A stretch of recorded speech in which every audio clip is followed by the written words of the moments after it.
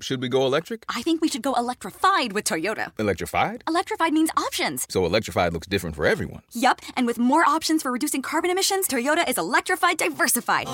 Learn more about our Beyond Zero vision for the future at toyota.com/Beyond Zero. We are going to build a wall. Don't worry about it.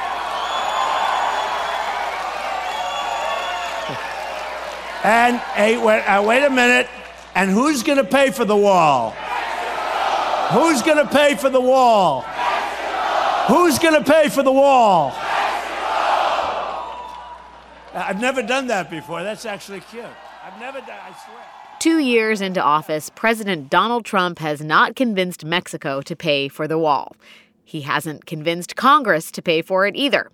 And after that became clear last week, Trump was faced with a choice: shut down the government to try and push one more time for that wall funding, or sign a budget without money for that wall. Neither option was good. The shutdown was terrible politically for Trump and his party, and reneging on his signature campaign promise was also terrible politically. So the president devised a third option, a nuclear one, if you will. Sign the budget deal, but declare a national emergency. That move theoretically gives the president unilateral power to move money around, but it has been immediately challenged. On Monday, 16 states sued to stop President Trump. So what exactly is a national emergency? Why is this one different? And just how far do a president's emergency powers really go? This is Radio Atlantic.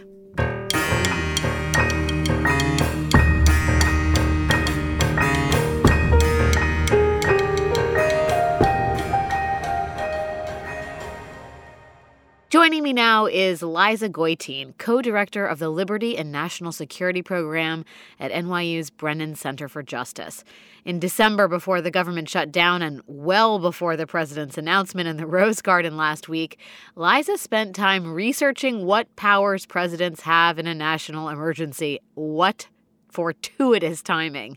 She wrote about that research in The Atlantic magazine, describing over 100 emergency powers that were ripe for abuse, and that this edifice of extraordinary powers has historically rested on the assumption that the president will act in the country's best interest when using them. Well, you know what they say about assumptions, or at least assuming.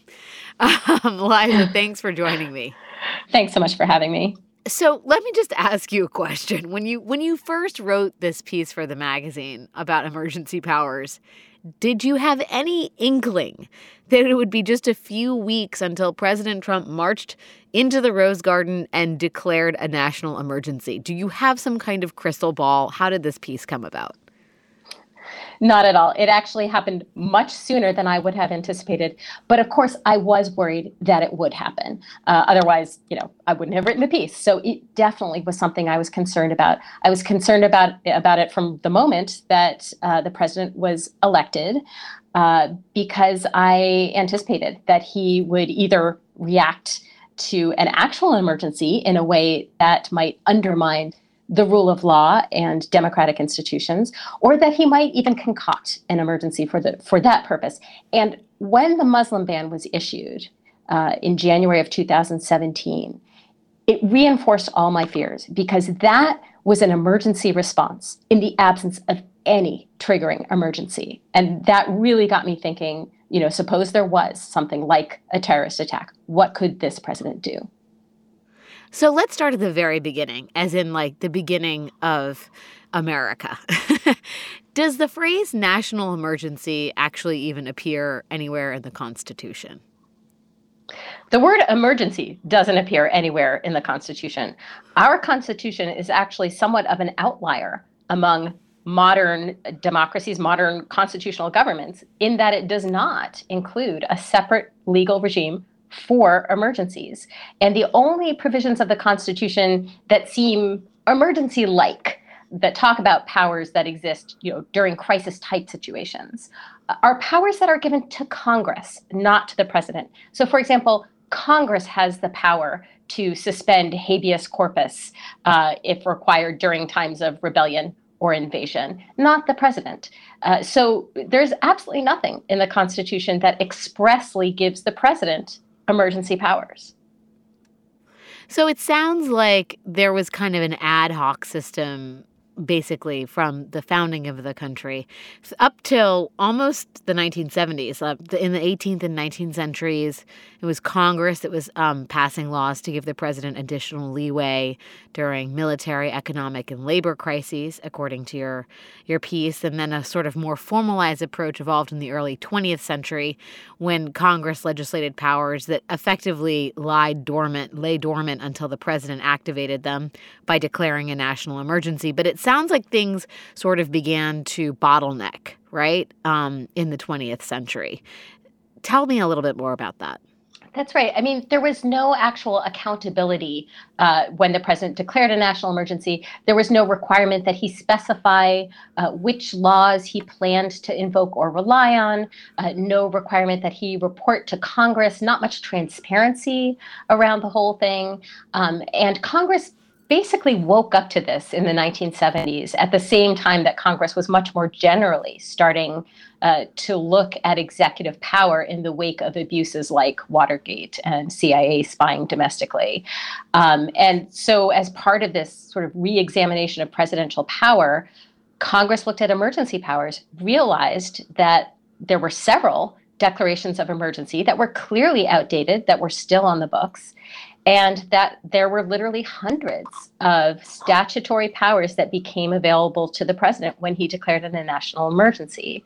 So Congress decided that it needed to kind of get a handle on this situation. And the National Emergencies Act, which Congress passed in 1976, was actually intended to create some oversight for the system of emergency powers. Well, isn't that the old saying is that the road to hell is paved with good intentions? It sort of sounds like maybe that is in effect here, right? Congress was trying to do the right thing in 1976 by passing the National Emergencies Act. But by any measure, it sounds like it's been a miserable failure, Liza.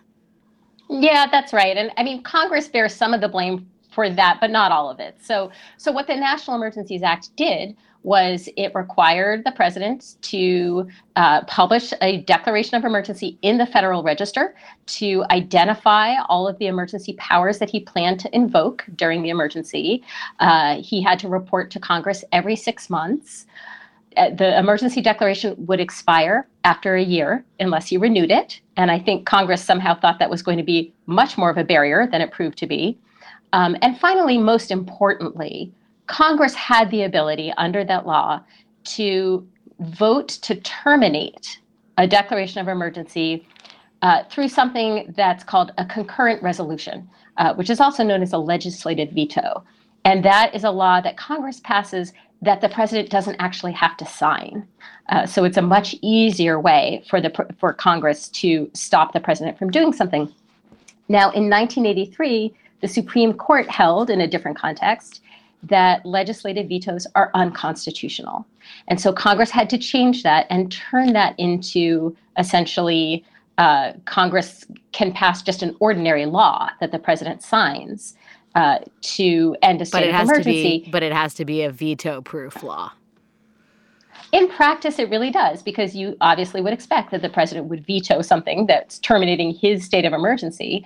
And so you need a supermajority in Congress, which was obviously not the idea behind the original National Emergencies Act. The other thing that hasn't played out as expected is that the law required Congress to meet every 6 months while an emergency was in effect to consider a vote on whether to end the state of emergency. And it's been more than 40 years. There has been at least one state of emergency in effect at all times. So Congress should have met more than 80 times at this point to consider whether to vote on a joint resolution to end the emergency. And Congress has never voted a single time on a resolution to end a state of emergency. So even though Congress had the best of intentions when it passed the National Emergencies Act, that law has not proven to be anything like the check that Congress intended for it to be. Good job, Congress. And by good job, I mean, what job are you actually doing?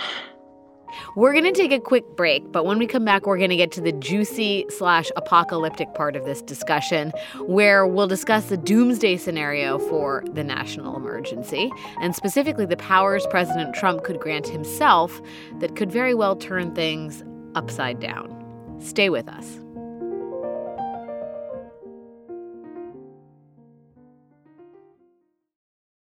So, should we go electric? I think we should go electrified with Toyota. Electrified? Electrified means options. Yes, we could go all electric with the Toyota BZ4X, but then there are hybrids like Grand Highlander, or we could do something in between like a RAV4 plug-in hybrid.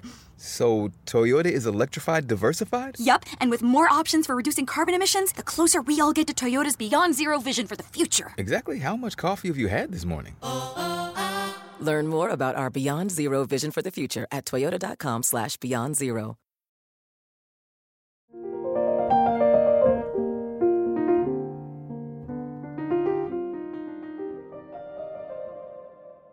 Okay, we are back with Liza Goitein, co-director of the Liberty and National Security Program at NYU's Brennan Center for Justice. Liza, so in part of your article for The Atlantic, you do a very convincing job of scaring the bejesus out of most readers in outlining how presidents, under the auspices of national emergencies, could grossly abuse their power. And there are two examples that I think are probably worth talking about in light of the current emergency that the president has declared.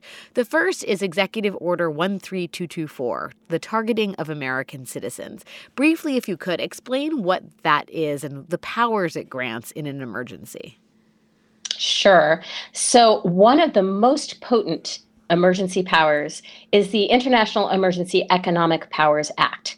And that is a law that allows the president, when he declares a national emergency, and in particular, if he identifies an unusual or extraordinary threat to national security or to the economy or to foreign relations that comes, at least in substantial part, from overseas. He can then declare a national emergency and use this law to impose all kinds of economic penalties, essentially, on any designated person that is associated in some way with that foreign threat. And the person or the organization that is designated does not himself, herself, or itself have to be a foreigner. It can be an American. But if the government decides that that American is in some way contributing to this foreign threat that is the basis for a declaration of national emergency, the government can freeze that person's bank account, prohibit on penalty of criminal penalties, can prohibit any other American from doing business with the designated person. And what that means is that no one in the country can rent an apartment to that person. No one can give them a job. No one can even sell them a loaf of bread. And that is the power of the International Emergency Economic Powers Act. So effectively, what we're talking about here is the government basically decides that someone, could be an American, is somehow involved with or supporting what they see as a terrorist threat. And that person doesn't have to be notified. There's no hearing involved. But the government can effectively freeze his financial assets and effectively ice out the person from, the American sort of marketplace, American livelihood, the American career ladder. I mean, basically freeze his financial picture without any particular recourse for said American target. Is that right? That's right. I mean, the American target can, of course, sue in court and try to get redress that way. He can't pay a lawyer to represent him in court because the lawyer can't accept money from that person. But anyway, if the person can find someone to represent him pro bono, he can go to court. And there were a couple of rulings after 9/11 when Americans were designated as being involved in some way in terrorism. And this was never proven in court. This was all according to secret evidence that the targets never had a right to see. But they challenged it in court, and a couple of judges held that this raised huge constitutional questions and was probably unconstitutional. But the Obama administration, which inherited these cases, decided not to appeal them. And so it never went all the way to the Supreme Court. Basically, the Obama administration just kind of changed the way that it was using this particular emergency power in order to moot the issue. So we are left with a couple of good decisions saying, constitutional problems here. But if President Trump were to decide to declare a national emergency and invoke IEPA, this very powerful law, and use it against Americans, at that point, I think the legal battle would pick up exactly where it left off. And the difference would be that we have a very different Supreme Court now that would be making the final call. Yeah, I mean, in the context of the current immigration, quote unquote, crisis, you outlined this, the president could determine that, say, an American inside the U.S. who's offering some kind of support to people seeking asylum, or someone who's offering support to undocumented immigrants inside the U.S., therefore poses an unusual and extraordinary threat to our national security, and all of the sort of like penalties and punitive measures would be taken. In theory, it could be used that broadly. If you look at the language of the statute, and if you look at how it was used after 9/11, it really could, in theory, be used that broadly. Now, part of what this gets to is that past presidents really have not explored the outer limits of their powers under statutory national emergencies. There has actually been a fair amount of restraint that's been exercised. If you look at the fact that there are 123 different statutes that would give the president extraordinary powers during a national emergency, and almost 70% of those have never been invoked during the entire time the National Emergencies Act has been in force. That tells you that there has been a norm to some extent of self-restraint among past presidents. And what worries me is what would happen if there were a president who did not sort of share that commitment to liberal democracy, shall we say. I can't imagine which president you're talking about, Liza. Who is a norm-shattering president? I can't think of one. Yeah. The other power that you detail in the piece that I think is particularly relevant to this moment is the Insurrection Act of 1807. That allows the president to deploy troops inside a state unilaterally, either because he determines that rebellious activity has made it impracticable to enforce federal law through regular means, or because the president deems it necessary to suppress insurrection, domestic violence, unlawful combination, or conspiracy. Now, this has been used. Eisenhower used it in 1957 when he sent troops into Little Rock to enforce school desegregation, perhaps a noble maneuver there. George H.W. Bush employed it in 1992 to help stop the riots in Los Angeles after the Rodney King verdict. George W. Bush considered invoking it to help restore public order after Hurricane Katrina. I mean, you talk about this this power in the context of sanctuary cities, right? Cities that refuse to provide assistance to immigration enforcement officials as potential conspiracies against federal authorities. How would the president's power granted to him in the Insurrection Act play out in a situation like that with a sanctuary city?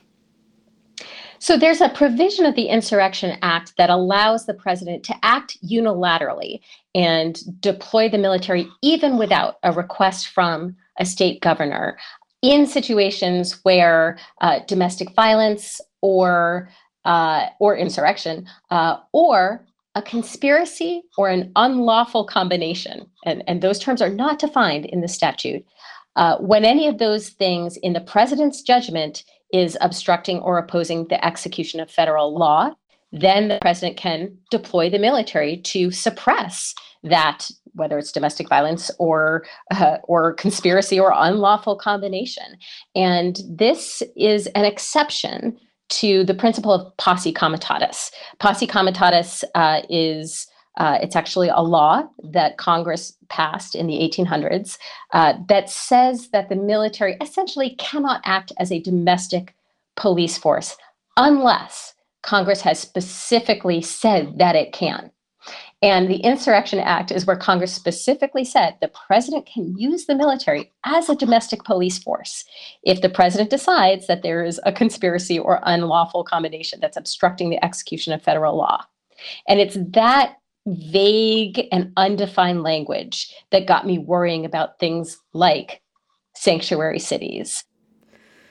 Okay, so as I understand the landscape now, norms have effectively kept presidents from abusing the powers granted to them in the context of national emergencies. This president, evidenced by his behavior last week, seems more open to challenging accepted norms, if we are being euphemistic. But he has been sued by 16 states in his declaration of this national emergency. How does that case look to you in terms of, can the president be stopped by these lawsuits? The reason why the president is being sued in this case and prior emergency declarations have not generated lawsuits is because what the president did here is unprecedented. What he has done is to invoke emergency powers for the purpose of doing something that Congress has said he cannot do. So Congress voted not to give him the funding to build the border wall. And then he turned around and declared a national emergency for the purpose of getting around Congress, which he was very upfront about. I mean, he said many times, I'm not going to declare the emergency if Congress gives me what I want. If Congress gives me trouble, I'm going to declare the emergency. That is a very different use of emergency powers from what we've seen in the past. And it raises significant constitutional issues because Article 1 of the Constitution is quite clear that the president cannot spend money that Congress hasn't appropriated. So once you see emergency powers used as a workaround to get around Congress, then you're talking about a very, very different legal kettle of fish, to mix my metaphors, I guess. And that's why the states have sued. That is in many respects, that is the basis of their claim. Yeah, so it seems like Trump sort of didn't help his case by effectively allowing Congress to submit a budget resolution that didn't have wall funding, because now they have the lawsuits have a legitimate case to make when they say, look, you're only doing this because Congress didn't behave the way you wanted the legislative body to behave. But that does not take into the equation the Supreme Court, which is newly conservative. And some of the folks on the court we know have ruled in the past on the side of executive power. How do you see that landscape factoring into the president's legal woes? Yeah, there are reasons to worry. Exhibit A on that is the Supreme Court's decision on the Muslim ban. And that was a case in which, in some ways, you had a similar dynamic. You had a paper-thin pretext that the president was acting on having to do with public safety or national security that had no evidence behind it. And on the other side, you had mountains of evidence that the president was acting for unconstitutional reasons, with an unconstitutional motive. And 5 justices, and that included Justice Kennedy, that was before Justice Kavanaugh, were willing to just ignore the evidence of unconstitutional motive and to credit these really just flimsy national security claims. There's a somewhat similar dynamic here, but I'll tell you what's different. The president didn't go to Congress and ask Congress to pass a law that implemented this travel ban. And Congress didn't then vote to withhold authority to implement the Muslim ban.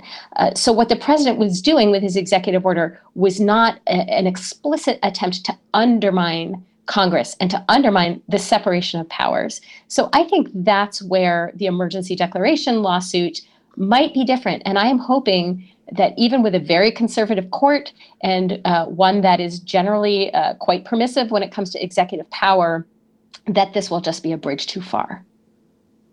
Interesting. And then, of course, there is the legislative branch itself, which in theory could pass a law preventing the president from calling a national emergency. They just have to pass it with a veto-proof majority, which seems close to impossible in this political landscape, does it not, Liza?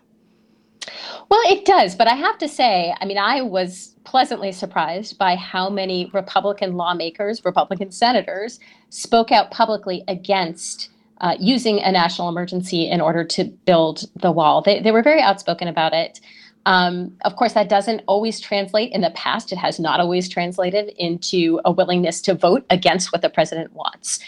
So, I would love to see those conservative lawmakers put their money where their mouth is and support a resolution to terminate the state of emergency. I'm not terribly optimistic.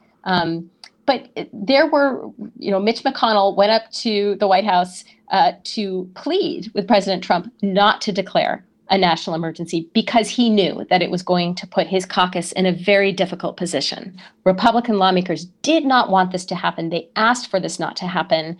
And President Trump has really left them twisting in the wind.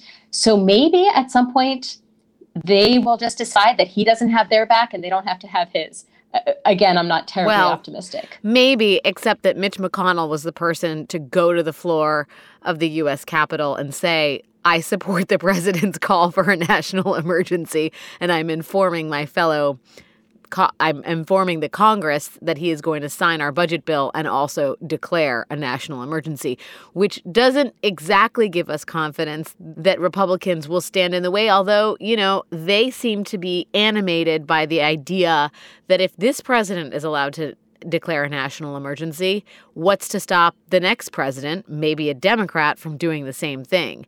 And the sort of partisanship and the partisan fear over that, maybe that will be enough of a deterrent for them to actually act on this one. We shall see. Not to mention, Mitch McConnell doesn't get to call the shots on this one. Ordinarily, he can prevent legislation from coming to the floor. Under the National Emergencies Act, he can't do that. There actually has to be a floor vote, and it can't be filibustered. So he does not have the power he usually has to carry the president's water in this situation.